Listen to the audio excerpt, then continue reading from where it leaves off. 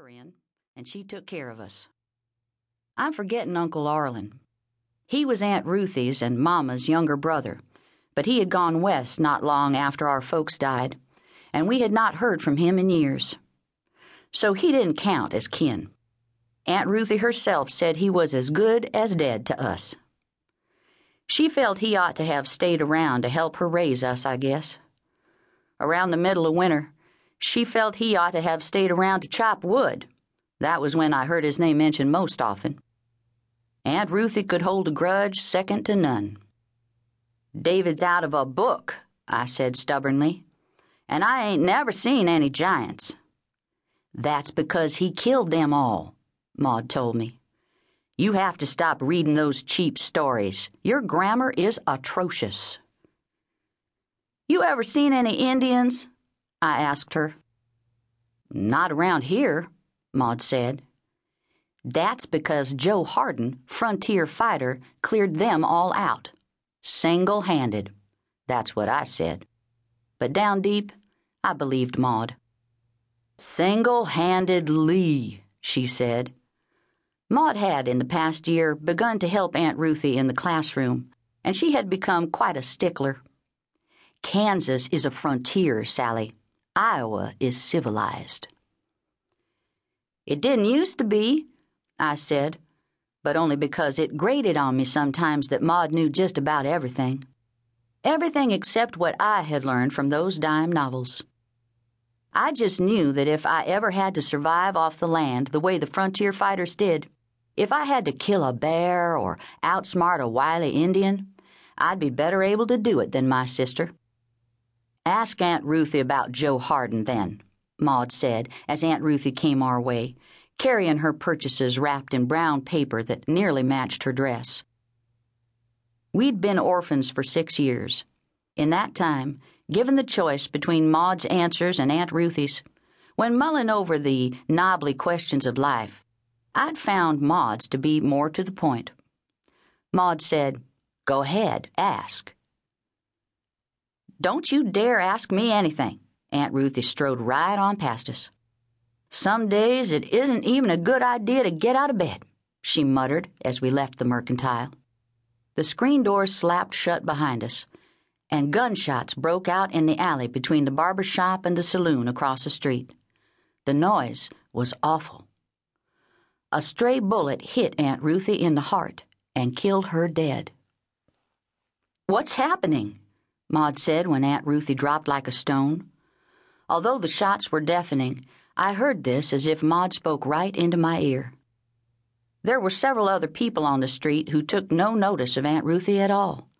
They were scurrying madly for their own safety. The shooting went on in fits and starts even after Aunt Ruthie fell. Only Maude and I stood like wooden Indians in those first moments. There was hardly any blood. On Aunt Ruthie's sacking brown dress, it looked at first like only a dark wet spot, but still I couldn't take my eyes off it. After another moment, I saw the hole in the middle of that spot, and then the color. Just a rim of blood red at the edge of the dark wet. I don't believe I breathed, watching. It's safe to say Maude had not noticed even this much when she dropped to her knees to stuff a paper parcel under Aunt Ruthie's head like a pillow. Maude patted Aunt Ruthie's cheek rather smartly, believing her to have fainted. Yanking off her bonnet, Maude used the brim to ruffle the air around Aunt Ruthie's face. "Aunt Ruthie," Maude kept saying, scolding really because she'd told Aunt Ruthie she was tiring herself. Aunt Ruthie wasn't all that old, but she'd had a long bout with the influenza the winter before that left her considerably weakened. However, it had not left her with a hole in her heart. "Maude," I said, and pointed. Maude screamed and fell over Aunt Ruthie in a faint. The gunshots stopped then, although probably not because Maude screamed. Likelier, those stupid cowboys had run out of bullets or killed each other. Maybe one of them shot out the mirror again, the way one of them did every so often, and had stopped to think about 7 years of bad luck. "I need help here," I shouted into the mercantile, where everybody now lay on the floor, but not because they were hurt. They were hiding. Aunt Ruthie's been shot and Maude has fainted dead away. I tell you all this to make you understand that Maude was an upright young woman who never made mock of the truth or questioned the dark ways of justice until she saw how truth could be mangled to make a shape unrecognizable. To have you know her for a rightly raised person who never complained about the awful twists of fate that made her life less comfortable than it might have been. To show you how impossible it was for her to do the things everyone claimed that she did. For this is the true story of how my sister, Maude March, came to be known far and wide as a horse thief, a bank robber, and a cold-blooded killer. Chapter 2. Aunt Ruthie died there on the boardwalk in front of the Mercantile, and our lives changed overnight. We went out in the morning to choose a box at the undertaker's and came back to find a man from the bank locking our doors. But I'm getting ahead of my story. The sheriff came running at the sound of gunshots, and the shooter was arrested. We saw this happening, but again, it hardly seemed real. Maude cried over Aunt Ruthie in a ladylike way that Aunt Ruthie would have approved of. I cried because Maude cried. That was how I felt right then. The terrible truth was, I was not so sad as surprised, deeply surprised. Somehow hopeful that the school bell would ring and Aunt Ruthie would stand and say, "That's all the time we have. Put your pencils down." Reverend Peasley and the undertaker arrived together. The blessing in this was that Maude and I had only to let them take things in hand. The Reverend installed us in his buggy. It was a tight fit, being a one-seater, but we lived only a few streets away. Although it was a very short ride, we were twice nearly overcome by a terrible odor. The first time, I thought Reverend Peasley must be the guilty party. I kept this notion to myself. The second time, I understood it to be his buggy pony. Only the sudden gust of a breeze saved me from gagging. "A bit windy all of a sudden," I said. "Thank the Lord," Reverend Peasley replied. He took us to the home of an elderly neighbor lady. When she came to the door, Reverend Peasley told her Aunt Ruthie had passed over. "Oh, poor thing," Mrs. Golightly said. She had to look up at him, as she wasn't any taller than myself. "Did she go quietly?"